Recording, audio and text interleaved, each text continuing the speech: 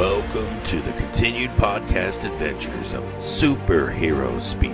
But I think many of the people that love this character and that love superheroes in general have used these stories as inspiration to say, you know what, I'm going to do something good in the world. I'm going to make a difference like my hero when I was a kid. That is my fondest memory of it, because when you're doing comic books, you want them to affect people, right? You want people to care. You want to strike emotions. And I knew that Clone Saga was striking a lot of emotions. Can you imagine Pulp Fiction starring Goofy and Mickey Mouse? I can totally imagine that. I'm sure somebody's written that one too. Quarter pounder with cheese in France, Mickey? What? Boy, ale with cheese. Yeah. I can totally. See? I would watch the hell out of that movie. Yes, I gladly sacrifice up my progeny to you, almighty Marvel beast. But Neil Adams is somewhere going, it's my time. How do you measure success? Hey everyone, you're listening to Superhero Speak, and I'm your host Dave. And John. And this week, boys and girls, JD is off. He is on assignment looking up some interesting information for us, so we can spread some more rumors next week. But in the meantime, we have a very special guest for us. You may know this man from the movies Ride Along and Ride Along 2, or he was on a episode of he's on an episode of Black Lightning. To Catch he was a Killer. In All to Catch Fire. Yes. The originals. But he's been on quite a bit. I think everyone is actually really going to know our guest this week as Stephen Sharp, the Gambler, in DC's Stargirl, now on the CW. How are you, sir? I am great. How are you guys doing? Thanks for having me. Oh, I'm doing good. So the question we normally like to start off on, and I think you have an interesting answer to this because I've read your bio. Was acting something you always wanted to do? I had no inkling that this is where my life was leading until later in life. I always loved hamming it up for people, and I loved entertaining people, and I loved making people laugh, and I loved kind of being the center of attention, so to speak, right? Mm-hmm. But I never realized that I had an aptitude or even an interest in performance. And I look back now and I see some road signs, and it makes sense. But it wasn't until later in life that I kind of found this passion that I have for performance and acting and specifically improv. So is that what your friends saw in you when they dragged you into an improv show in 1998? Yeah, what's funny is I think I do have one specific friend. His name is Scott. And everybody needs a friend like that. I know everybody needs a friend like that. And it's really an interesting story because I remember to this day he sat me down we went to a bar, obviously, because we were young men. And that's what we did because, I don't know, that was just all that seemed to make sense at the time, is just to go hang out at a bar and drink a pitcher of beer. And I remember specifically sitting there with him, and he said, "You have to do improv." And I was like, "What is improv?" It's like, "You have to do it. You have to do it." I was like, I don't know, man. And what's interesting is that he's actually a director of photography. He's a DP. And he was just getting into it at that time. And what's interesting is he convinced me to go to the show, and for my birthday, he was one of the people that took me. And then our careers have kind of paralleled. It's been really interesting. He's a pretty successful DP now. He works on a lot of shows. I've seen him on the shows that I'm on. But yeah, they took me to a show for my birthday, and I just sat there in the audience, and I was like, wow, this looks so neat and just very fun. And I wanted to try it, and that's what I did. I went to an audition. I had to audition for class. They auditioned like 120 people. They chose 60 to be in their classes. I'd never done an audition before. I had no idea what I was doing. I mean, but I think that was kind of to my advantage because I was kind of like, I got nothing to lose. So, I mean, the expectation is that I would be horrible. Like, I haven't done this before. So, there's only an upside potential when you're walking into something like with no experience. So, that was the beginning of it for me. I was walking in to take those classes. I got accepted to the classes, and I actually performed and helped manage and taught classes at that same theater for 16 years. What was it like the first time? Like, I mean, did the classes like prepare you for it? And like, what was it when you like took your first step on that stage? Yeah, so what the classes did, so what I really liked about the classes is that the classes helped introduce kind of like the philosophy of improv. And philosophy of improv is all about the tenets like yes-anding your partner. So taking an offer from your partner and basically accepting it as real and then adding information to it to collaborate with them to tell a story. And so that's a really great lesson on how to just communicate. And so I really bought into that. And they taught you how to not to judge your partners. And it was a lot of team building stuff and just really digging into the fundamentals of improv and then ultimately not judging yourself.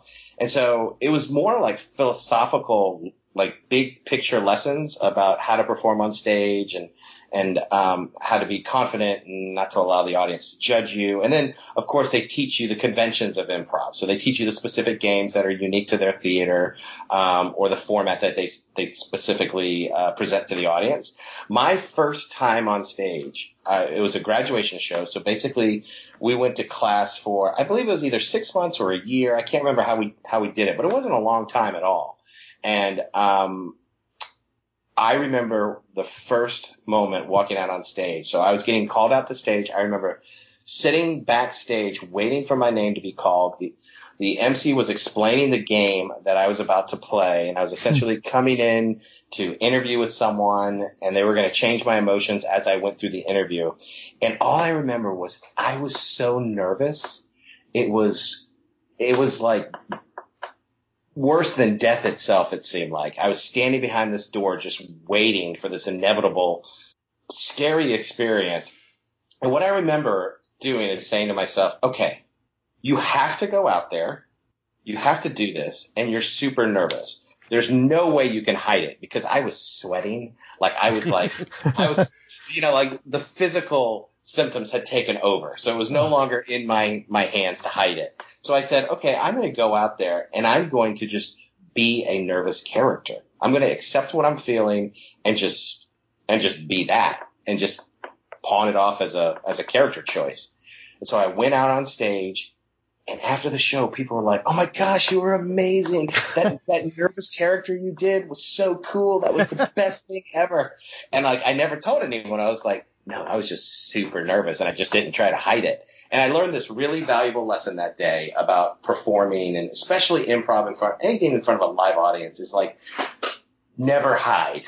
Just be honest and be authentic because the audience can see it. They can feel it. And so it's the difference between an audience watching you and going, oh, he's really not doing well. He's nervous. And the audience going, wow, he seems like he knows what he's doing. And it's just a matter of just accepting how you feel and just not hiding.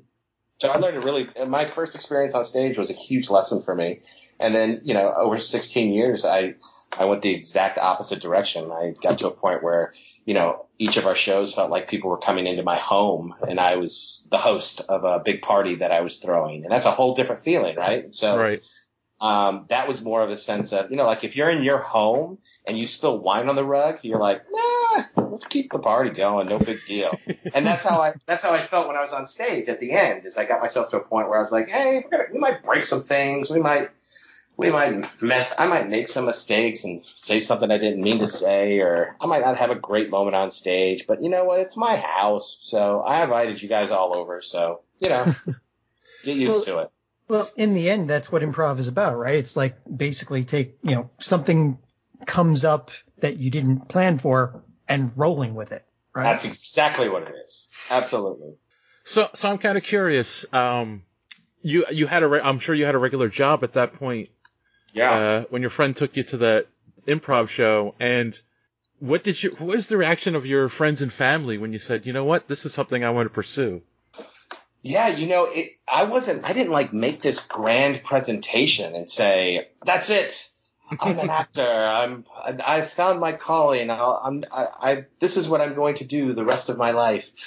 It wasn't like that. So I basically did both for a long time. I worked in the corporate world for a long time leading up to doing improv. and it was great. I had a good time. I learned a lot. What I noticed is that improv helped me in my corporate world. It helped me kind of think differently and think outside of the box and not judge my ideas. And that's a really powerful tool when you're working for like a marketing company or something like that. Right. And so there came a point where my corporate job and my desire to do improv kind of started to rub up against each other, and they started to provide friction. Hold on one second, guys. Can you hear that dinging going on? It's my computer. Okay, good. So I had to get a new computer, and for some reason, all my text messages are going to my computer, and I literally have no one ever call me or talk to me or text me. And now all of a sudden tonight at 8:45 p.m., it seems like everybody wants to throw me in a group text and start dinging away. But I'm glad you came here. So I digress. Where were we? Oh, so what was the question? Your day job and your acting started to rub up against each other. Yeah, they started to rub up against each other. And so I actually quit improv because it seemed like the responsible thing to do, quote unquote. And I was profoundly sad. I was profoundly unhappy for an entire year. And everyone around me told me as much. And so about a year later, almost to the day, as fate would have it, somebody called me up and said, "Hey, I was in the sound booth yesterday, and I saw your picture up there, and started thinking of you, and I wanted to call you." And my first instinct was like, "Well, why is my picture in the sound booth? That's kind of weird. I've been gone for a year, guys." But after we got over that, and I figured out why my picture was up, I ended up having a drink with that person. We talked about me coming back. By the time, my drink was done, I was back at the theater. And I told myself at that point, I said, you know what? I really love this stuff. It feeds me on a different level. And if I ever have to make the choice again, I am not going to choose corporate. I'm going to make that poetic choice that people talk about and follow my heart.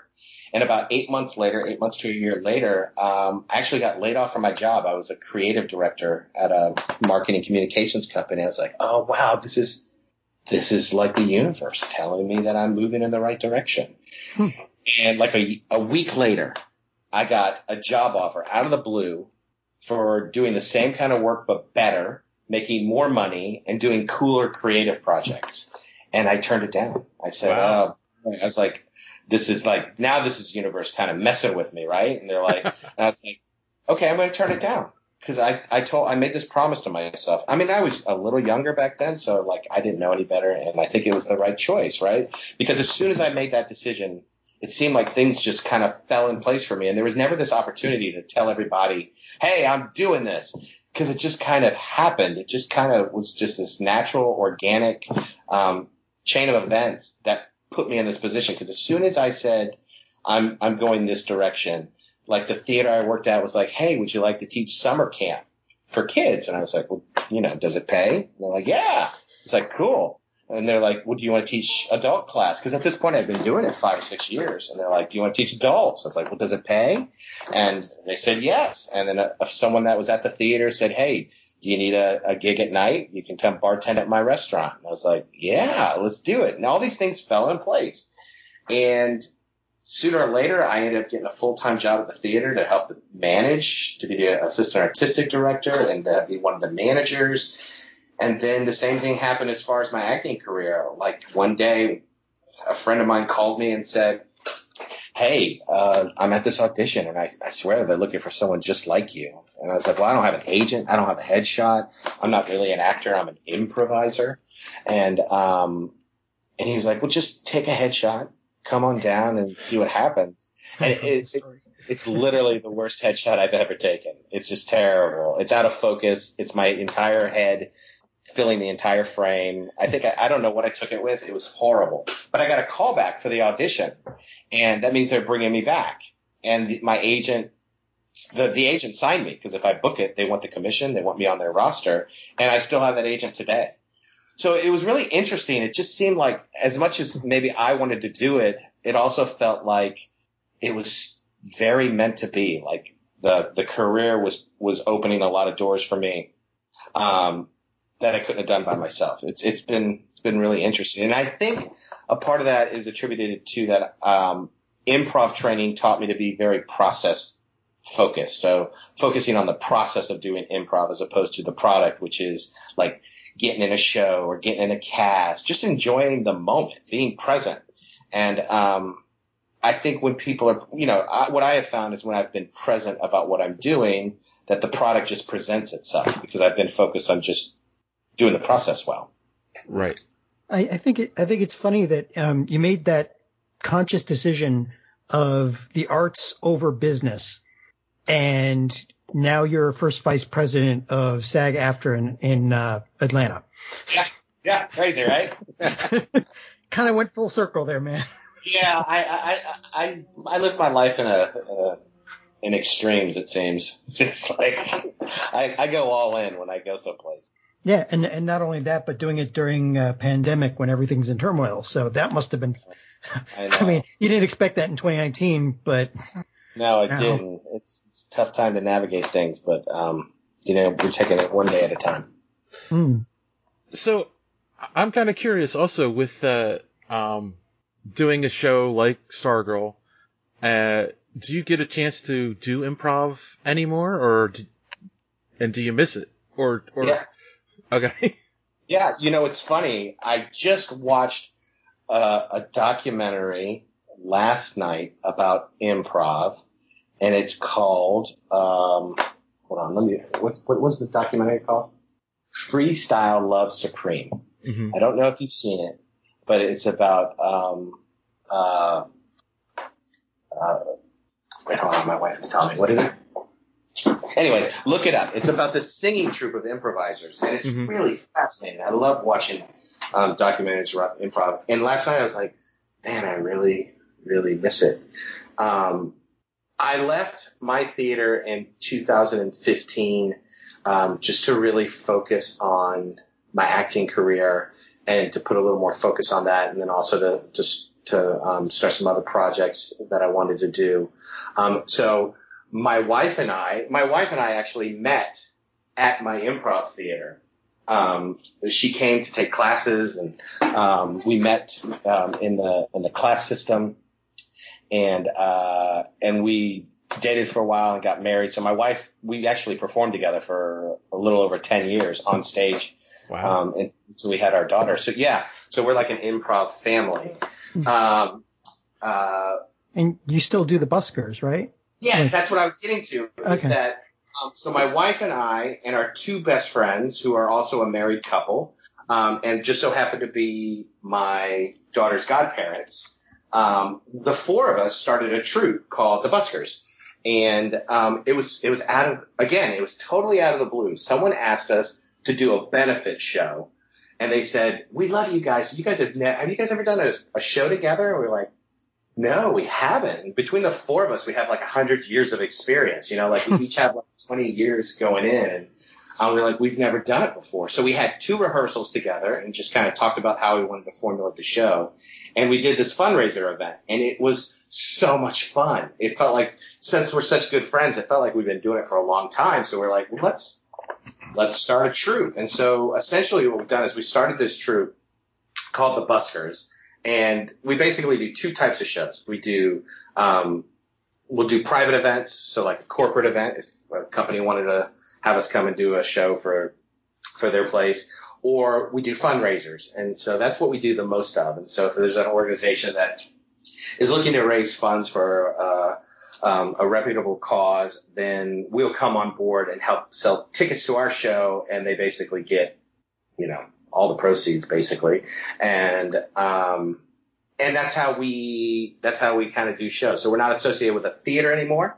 We'll bounce around from theater to theater, but we feel very fulfilled doing charity events, because it's this really positive audience built into the show. Like everybody's coming to support a cause, and everybody's in a good place, and it starts. I always think that an improv show is like a machine, and everybody inside the theater, like the crew, the actors, the performers, the audience, the house manager, the stage manager, the MC, everybody's like a cog in this wheel or like this piece of the machine that's all driving towards the goal of having this really magical experience.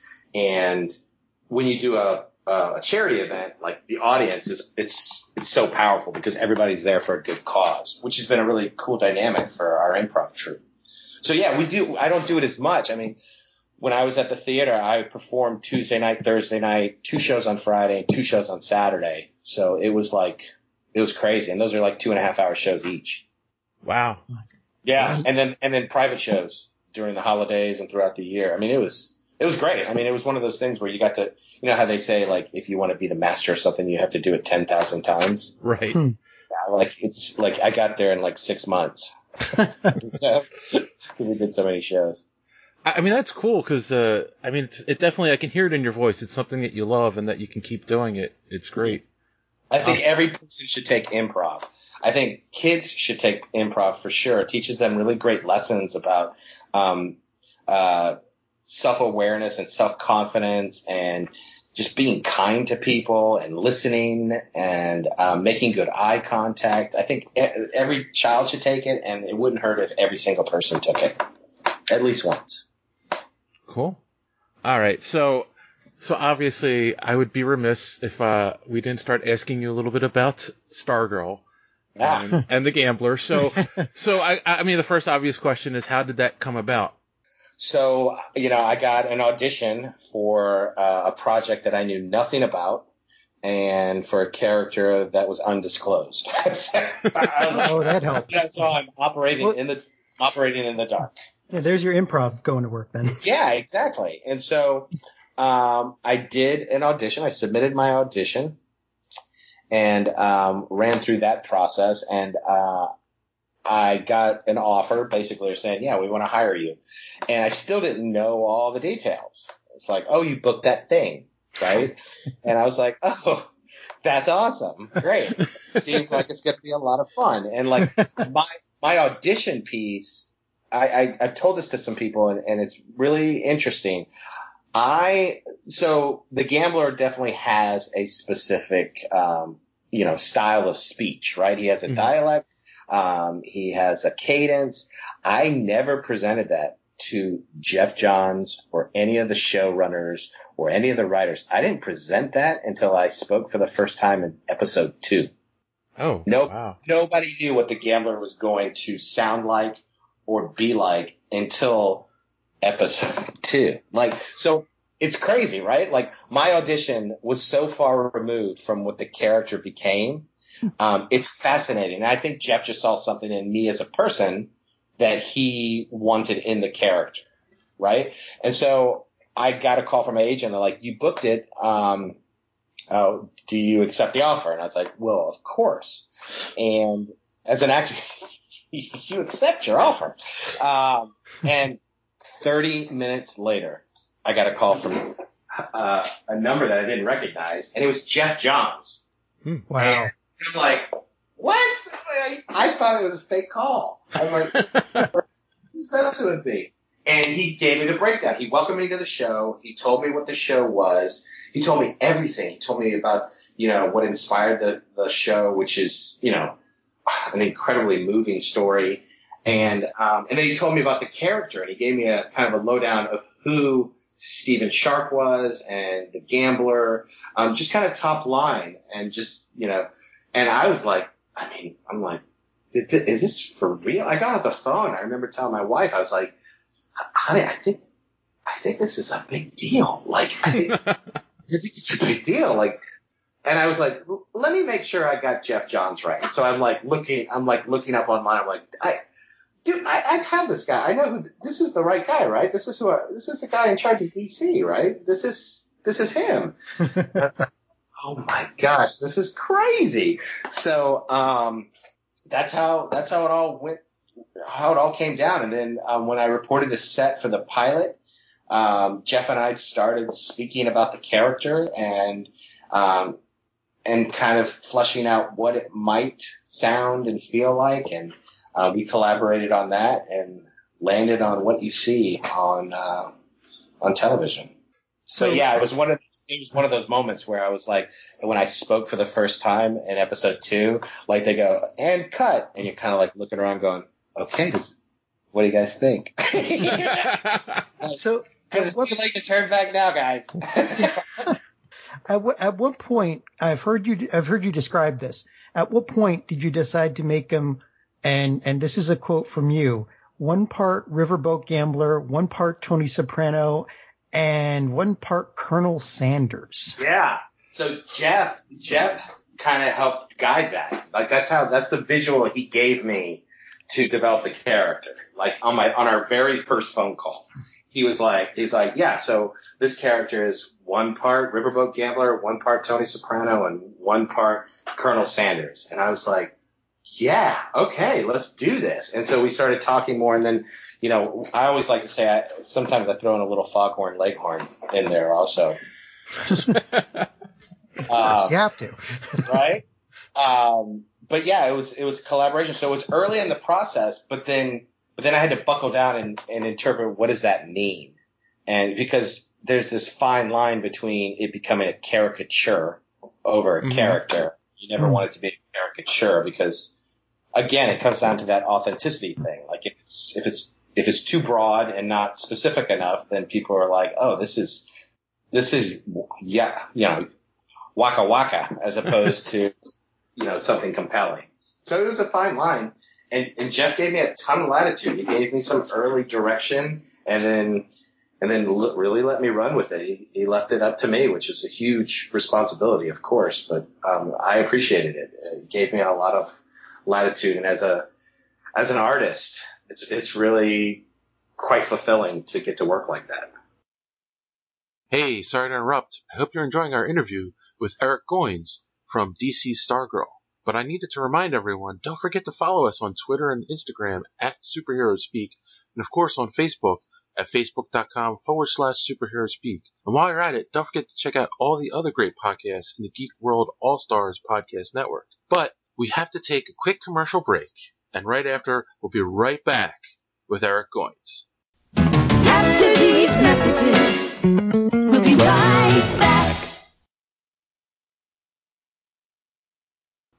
And I've seen clips of you in a lot of stuff, and a lot of times you play a tech guy. But you're talking about a fine line here, and I've seen every episode up until the one that probably just aired, I think last night. And there's with the rest of the villains, it's really easy. It's like, yes, if you're going against Sportsmaster, you're going to get hit. If you're going against Tigress, you're going to get slashed. You're going to you know. When you're watching a scene with them, you know what's going to go on. With the gambler, he's a strategist, and you play him with this undercurrent of menace. And so, like, when you see him, a scene with him, you're like, okay, I have no idea what he's going to do to these people, and you're just sitting there on the edge of your seat going, okay, is he going to kill them? Is he not going to kill them? Is a safe going to drop on him that he set up years ago? It's more it's because you don't know what he's going to do because he's a strategist. He's like an anti-Batman almost. Yeah. And I think that's what makes the character compelling and really fun is that the gambler doesn't have any superhuman abilities. He's got his intellect and his charisma and his manipulation. And that's it. And so he has to play. I kind of reckon him to a chess player. So he's got to be 3 or 4 moves ahead of everybody. And he's going to do what he needs to today to get what he wants down the line, even if that means doing something counterintuitive to what might be correct. I love that about him, that he's smiling all the time, and meanwhile he might, stab you. Or shoot you with the Derringer. Or shoot you with the Derringer, right? I love that scene. I love that. Yeah, it's funny because the impression that I originally got from the character the first time I saw him on the screen was gentleman thief. Oh, I love that. Yeah, that's a great way to say it. That's wonderful. Yeah. Like I definitely feel like he's got a set of rules that he follows, but we haven't been fully exposed to those yet.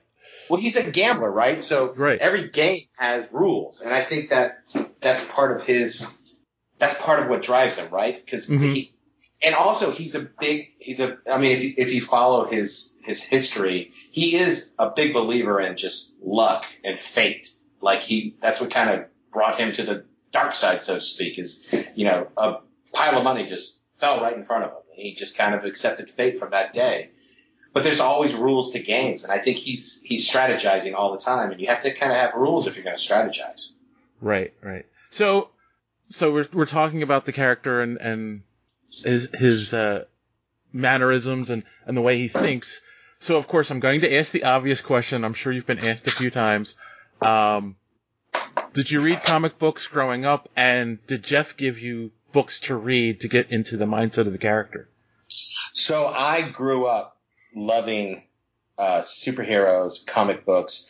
To this day, I'll watch any superhero show that exists. Like, someone the other day asked me, what do you think about all these Batmans that are coming out next year? And, Michael Keaton and Robert Pattinson. And I was like, oh, that's more content. I love it. Like, that's how I see it. It's like, that's more Batmans to watch. Are you kidding me? I love it. I'm not going to get into, like, who's going to do it better. They're going to all do it their own way. I love it. And so I grew up watching, like, George Reeves Superman and Adam West Batman, the old Shazam, and the Greatest American Hero. Like, I love those shows. I didn't have a ton of comic books, but as I got older, I really enjoyed graphic novels. But I love watching it on large and small screens. I do love comic books. It's just something I'm not a collector or anything like that, but I can get lost in them. Jeff did not give me a bunch of stuff to go study and go read. He really left it up to me. So I did my research and went online and found lots of stories about the Gambler on the DC websites and Wikipedia and things like that. So it was really kind of my responsibility to go and do that. Okay. Props for mentioning the original, was it Funimation? I forget, the Shazam series on TV, or the Captain Marvel and the Greatest American Hero, because like they don't get enough props these days. It was Filmation that did Shazam. That's right. But and this is just a question I'm sure fans have, and I don't know if you know any answers to this at this point. Obviously, it was just announced you've been renewed for season 2.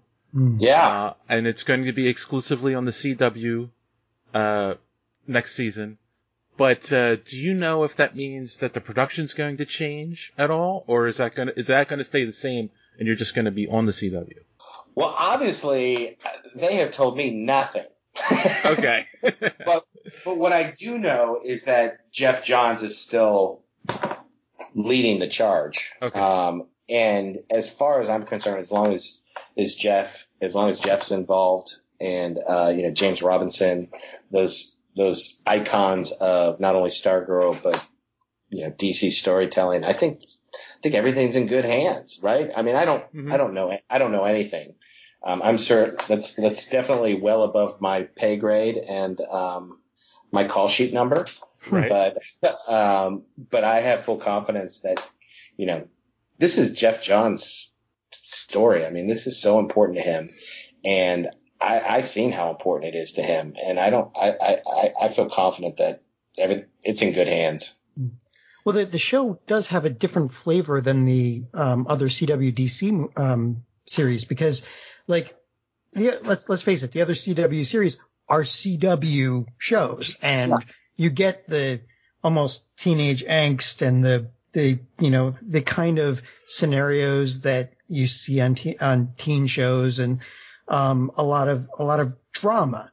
But Stargirl is like, it keeps things moving along. You never have that one point where you start to roll your eyes, because every time you think you're going to get to that point where you're going to roll your eyes, they just roll right through it and do it in a way that's fun. And I mean, I would hate to see it change, and I'm glad to hear that it's going to stay under his auspices while it's on CW for now, because it has an almost unique flavor among all of the CW DC shows right now. Yeah, and that look and feel and everything about it, that is Jeff's vision. Like, he described it at the very beginning. He said it's going to look and feel just like this. And damn it if he didn't deliver on that in many times over. So my son, who's 18, I think for him, this is very high praise. So he watches all the shows too. And he said when he first watched it, he's like, it's like the other CW shows, but without all the high school hijinks. Yeah. Yeah, totally. Yeah. Yeah. And I find it amusing too, because it's a superhero show about teenagers that actually stars teenagers, as opposed to a show about teenagers that stars 20-somethings pretending to be teenagers. Yeah. Yeah. Was that part of Jeff's vision as well, or? I don't know what decisions went into casting and putting who where, so I couldn't really speak to that. But I will say that he put together a group of really compassionate, hardworking people that share his love for storytelling. It's so obvious. Everyone on the set got along so well, and we continue to communicate back and forth with each other. It was a really special group of people, for sure. That's wonderful. And one of the side bonuses of being on the CW now is that if there ever is another Crisis crossover, maybe you get to play two people, the Gambler and then Dr. Henry Mayfield from Black Lightning.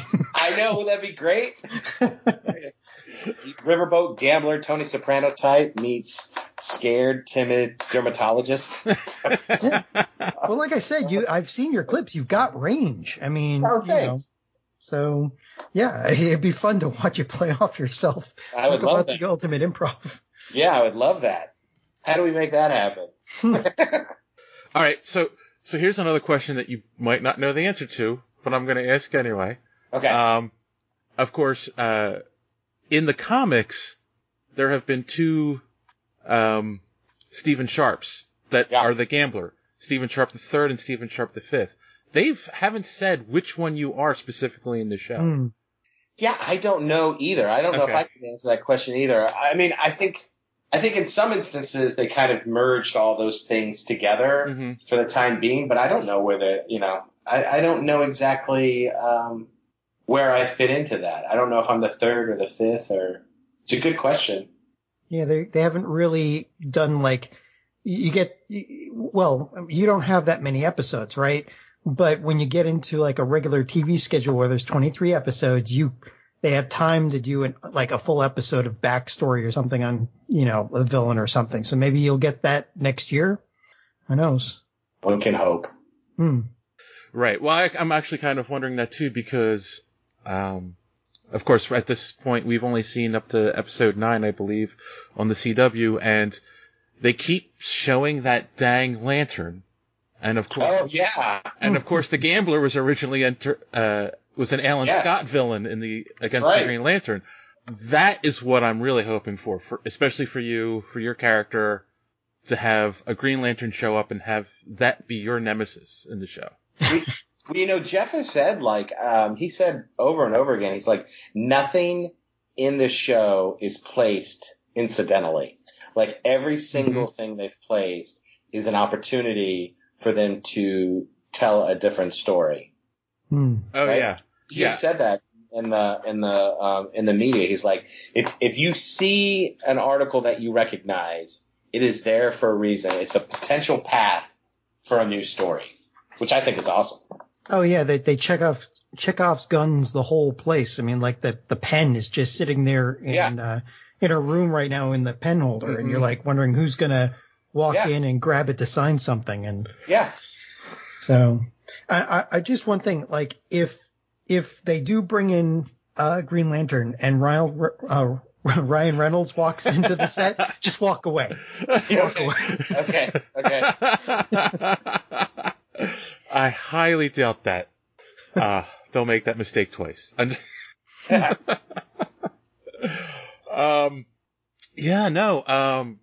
So, I mean, that's another question, right? Obviously, you guys wrapped production on the show a while ago, and it's just airing now on the CW. Last September, actually. Right. And with COVID, I'm sure when you begin production again is up in the air. So what do you do with yourself in the meantime while you're waiting? Well, I mean, I'm doing a lot of what probably a lot of people are doing. You know, I'm trying to make heads or tails of how to get through this very challenging time with this pandemic, and you know, our industry is been affected pretty significantly. So, you know, there's not a lot of projects being shot. I spend a lot of time with my family and watch Stargirl every Monday night or Monday afternoon. And I garden. I've gotten into gardening. I found out that I'm not very good at it, but I'm working on it, and I'm going to figure out what I've done wrong and adapt and do better next season. But, you know, just taking one day at a time right now, and just is really what I'm doing. You know, it's been a lot of fun watching the show get a lot of success. I had an opportunity to do a lot of interviews with people who were so supportive and engaged and excited about the show. It's really been one of the interesting and most rewarding things about being on the show is being invited into a community of people who are so engaged and so enthusiastic about these stories and these characters. And everyone is so nice and caring and giving. It was an unintended result. I never foresaw this. It's so fun. I was saying I garden. So I was on I did a video for like a Facebook fan page, and I was like, well, if somebody asked me, well, how I'm spending my time, and so I'm gardening, and here's my garden, and I kind of went through what I was planning, and in the beginning, I made the decision to I bought way too many like potato tubers. That's like how you start potato plants, and so theoretically, when they all grow in, I'll have like 40 pounds of potatoes. And I don't even know what to do with that. So I was like, you know, I got like 40 pounds of potatoes going on. If anybody has any recipes, I mean, I welcome them. I got so many recipes from people. It's awesome. It is so cool. And I'm just like, that is so cool that people take the time. And people are like, and I'm not just talking about like, you know, make French fries, dude. I'm talking about like my grandmother. This is a family recipe that my grandmother always made, and I'd like to share it with you. And you're like, this is so special. So just really engaging with the show and engaging with people that are interested in the show is taking up a lot of my time right now, which I couldn't enjoy more. You don't mind watching yourself on TV? Obviously, you don't have Adam Driver syndrome, so like. No, I love it. I mean, I love it. I love watching things that I'm in. I mean, you know, I get to watch it with my family, and that's exciting for them, and I get to watch it through their eyes, you know, and see their excitement at seeing me on the screen. I've always, you know, I work with actors, and you know, my philosophy is if I expect other people to watch it, I should probably be able to watch it myself, you know? Right. I'm kind of curious, how does your daughter react to seeing you on TV? She really enjoys it. She gets a kick out of it. She's so funny. She has so many questions. She gets really into the show. And so like sometimes she's like, okay, I'm getting scared. And she's like, what's happening? But it's fun. She's having a good time. She loves seeing me. She thinks it's cool. She tells her friends, that her dad's a supervillain, which I have to explain over and over again. But, yeah, it's all fun. I mean, she knows it's just a story on television, and you know, it's hard when you tell your kids that you're an actor. They don't really grasp that. And, But when they get to see you on TV, you can kind of that's what Daddy does. I do that. See, I tell stories, and that's a cool thing to share with your family for sure. Yeah, I have to share this that so we've been doing this show for 7 years now, and we've interviewed, you know, hundreds of people, and I always talk to my son about the show. And when I told him, oh yeah, no, we're gonna be interviewing the Gambler from Stargirl, he was like, wow, really? So So yeah, he thinks you're cool. So there you go. That's good. Let's score one there. Yeah, I think it's probably it. Jeff definitely had a great vision for this, because it's definitely, I think, one of the best, if not the best, superhero show on TV in a really long time. And it's everyone, I think, on the show does a great job. And when you watch that pilot episode and they have Joel McHale on there as Starman, and he gets killed on the pilot episode, you're like, okay, this is something different. This is going to be something special. Isn't that amazing? Isn't that amazing? I know. Even the first 60 seconds of the pilot, I think you look at and you can tell it's going to be a little something different. I mean, it's an intense scene. That very first scene in the pilot, it's pretty intense. What's it like filming stuff like that and then going back and watching it? Because obviously there's no special effects while you're doing it. Yeah, it's really cool. I mean, I would tell you that first scene, that first pilot, the first scene in the pilot, that kind of like the big fight in the JSA, that's a lot of practical stuff. It's not a lot of CGI. I mean, obviously, the stuff coming off the staff and right. The obvious things are like the green from the lantern and things like that. Obviously, those are all special effects, but like the room is real. And all the stuff falling from the ceiling and all the pillars and columns falling over and breaking in half, that stuff's real. Like it took like 3 days to shoot that one scene. Oh, wow. And everything was timed perfectly. I mean, I had nothing to do with it. Like I have a stunt double who did all the heavy lifting, and he was amazing. So I sat in a chair and watched. But it was amazing what this team did. I mean, they had every single move timed perfectly, like a symphony of activity going around the room, and it's around in a circle too. So like, Luke runs in, and then you kind of go around in this big circle, and Wildcat's jumping off backwards, and Starman's on a harness, right? So like you can see him fly. Like it is crazy, and they worked on it. They worked on it for like 3 days, just kind of rehearsing, going over it. And then the explosions are real. Like those are practical explosions.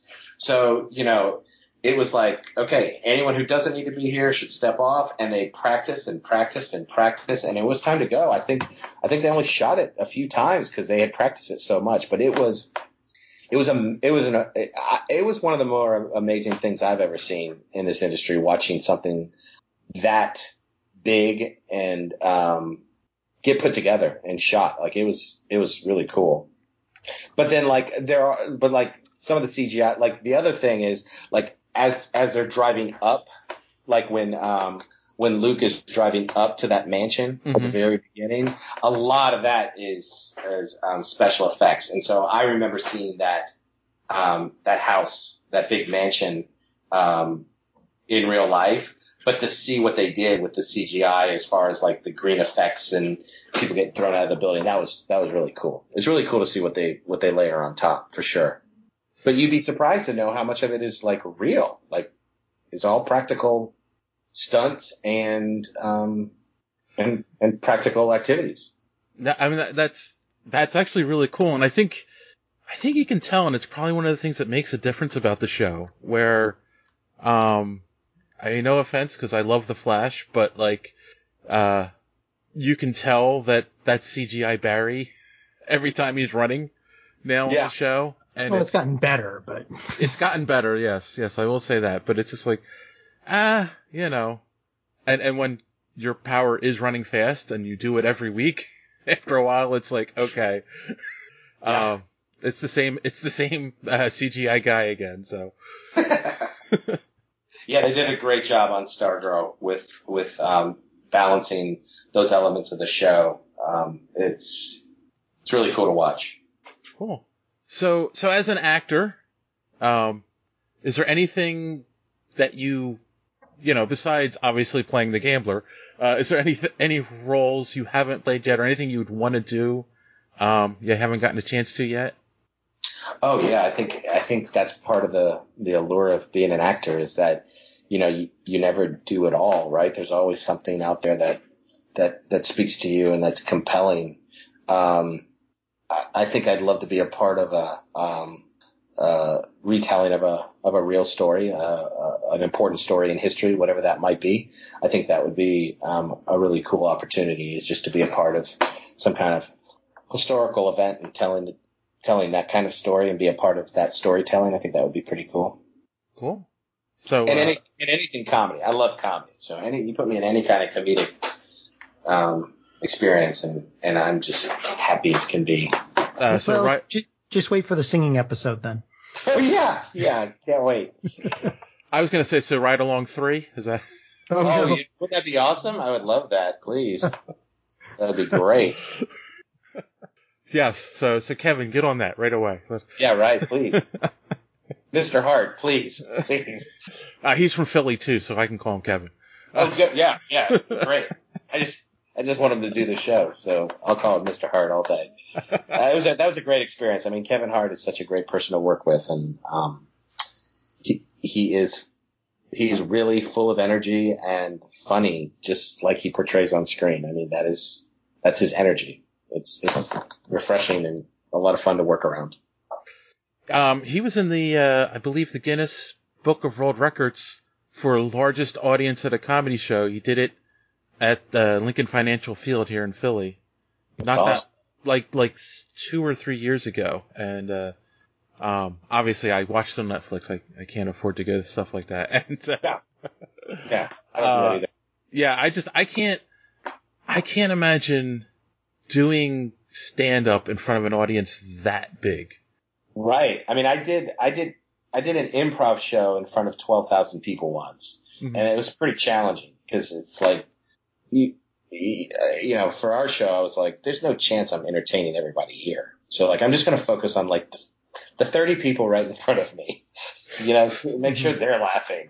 And just in my mind, I'll just envision everybody is having a good time. But yeah, I can't imagine doing stand up for a group like that. I think at that point you just do it. Right. Yeah. I'd have to imagine that's what he did. He just went out on stage and it's like, I'll just do it. So actually that actually brings up an interesting question too, right? So obviously when you do improv, you're in front of an audience and you're getting instant feedback.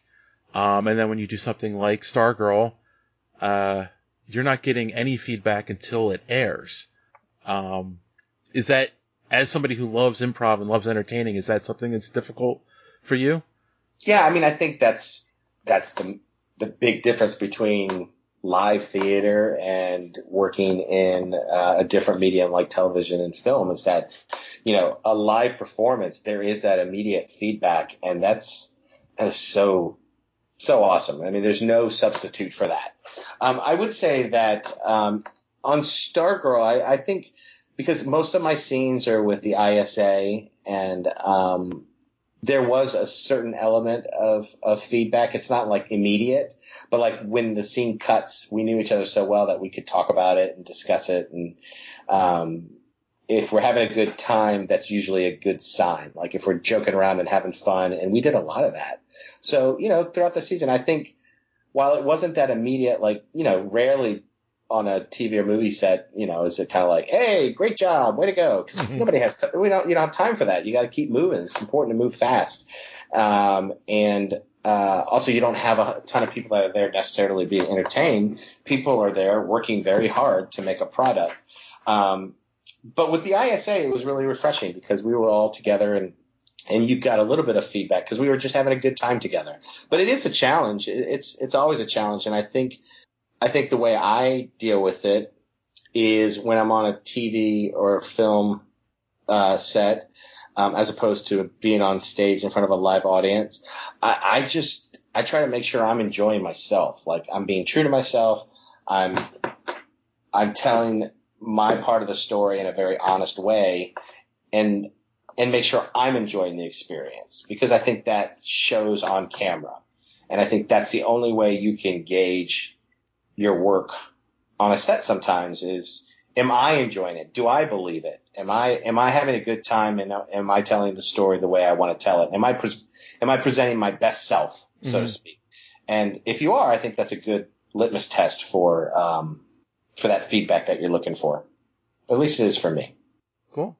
So, actually, one of the ways that we sign off the podcast is we say, don't let your cape get caught in the door. And that kind of started off as a joke, but as time went on, it's kind of actually morphed to mean don't let your shortcomings or foibles get in your way of your success. So what's a shortcoming in your life or something that you've had to overcome to reach a goal? What Yeah, that's a great question. What is something that I've had to overcome to reach a goal? That's a great question. I think prior to becoming an actor, I think I struggled for a long time to find a life path, so to speak, that really fulfilled me. And so as a result, I ended up trying a lot of things. And when you try a lot of things, sometimes you can interpret that as failure. And so, I went to school and I was pre-med, and I have a bachelor's of science in biology, but I didn't go to med school. And so instead of that, I started working in the restaurant industry. And then after that, I worked in event marketing, and I traveled with Ringling Brothers for a year and went around the country and did event marketing. And then I managed event marketing, and then I worked at Coca-Cola and Home Depot, and I was an EMT, and I took the LSAT, but then I didn't go to law school. I was a real estate agent for 2 weeks and kind of walked away from that. And that can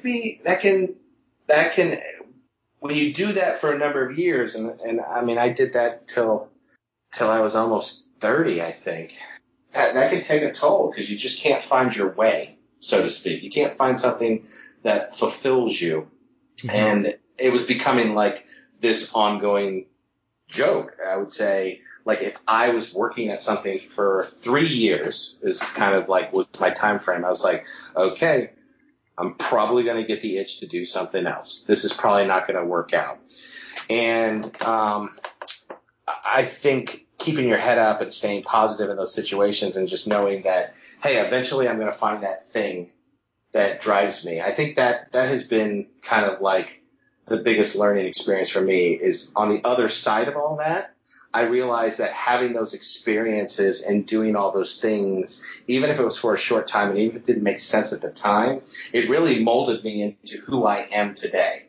And so I think looking back on it, I think I can see that everything I did had a reason. I couldn't see it while I was in it. And It takes a little bit of age and experience and kind of just life to look back and say, oh yeah, everything I was doing was enough. And then as an actor, I think it took me a while to recognize this, and I had to take a bunch of hard knocks for it, is that, all that life experience that I brought to the table of all the different things that I did when I was younger and brought me to who I am today, all those things, that's totally enough. Like, I am enough. And learning that lesson as an actor is one that you want to learn pretty quickly because, as an actor, you can really get into that wheel about trying to please people and trying to figure out what they want you to do and how they want you to attack the audition. And it took me a while to understand that. And so that was all kind of together, working through those things and understanding that what I did as an earlier person, it all served a purpose. And then it actually created a situation where what I have is enough. And I can move forward with that and be successful. So that would kind of be my answer. I don't know if that was in the ballpark of what the question was, but it's kind of inspired me to say that. It's the right answer for you. Okay, yeah, exactly. Oh, it's a good one. So, all right. Well, actually, we are at an hour. So the question that we normally wrap up on, and it kind of leads off of what you just said, is how do you measure success? That's a great question. I'll tell you how I measure success. And I measure success by the love of the people around me, that I feel from the people around me, and the relationships that really matter.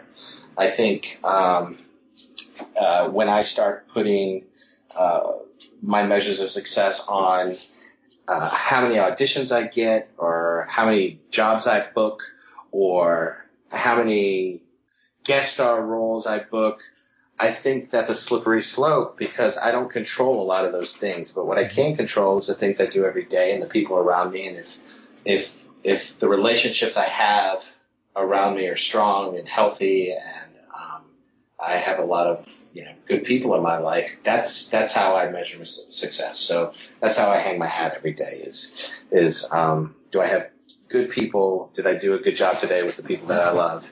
And is the things that are important to me, are they still at the top of my priority list? Right. Yeah. That's a very good answer. Thanks. Because that's actually, It's a trick question, right? Yes. No. That's how I feel. So I totally agree with you on that. Cool. So I guess can you tell the people where they can find you online so they can follow you? Yes. I am on the interweb at, of course, you can find me on Instagram. That's probably the best place. And my handle, I guess that's what you call it, is _Eric, ERIC_Goins, GOINS, incredibly creative. _Eric_Goins is my Instagram handle. And then my website is ericgoins.com. So those two places are the best places to find me online. And I look forward to meeting a lot of new people. Come check it out. Yes, and send him lots of potato recipes. I could do some more potato recipes. I got cucumbers coming too, so if you can work cucumbers and potatoes into a single recipe, that's a bonus. This is COVID. You need a sourdough starter, man. I have it. I learned to make bread over this pandemic. I'm telling you, I'm becoming self-sufficient. It's been great. I even made the bread without yeast. Like I made it once with just using other things to make the dough rise. Yeah, it's great. And stuff from your garden, right? Yeah. Sand and mud. Oh, yeah. Nice garden. I've got one of those too. A potato cucumber loaf. I could see that. Potato cucumber loaf. Love it. All right. Well, John, if you don't have anything else to add, I think we can put a pin in it for the week. No, I'm good. All right. Well, thank you, Eric, very much for joining us this week. Thanks, guys. I really appreciate it. It's a lot of fun talking to you. Yeah, you too, man. And boys and girls, as always, thanks for listening, and don't let your cape get caught in the door. Have a good week.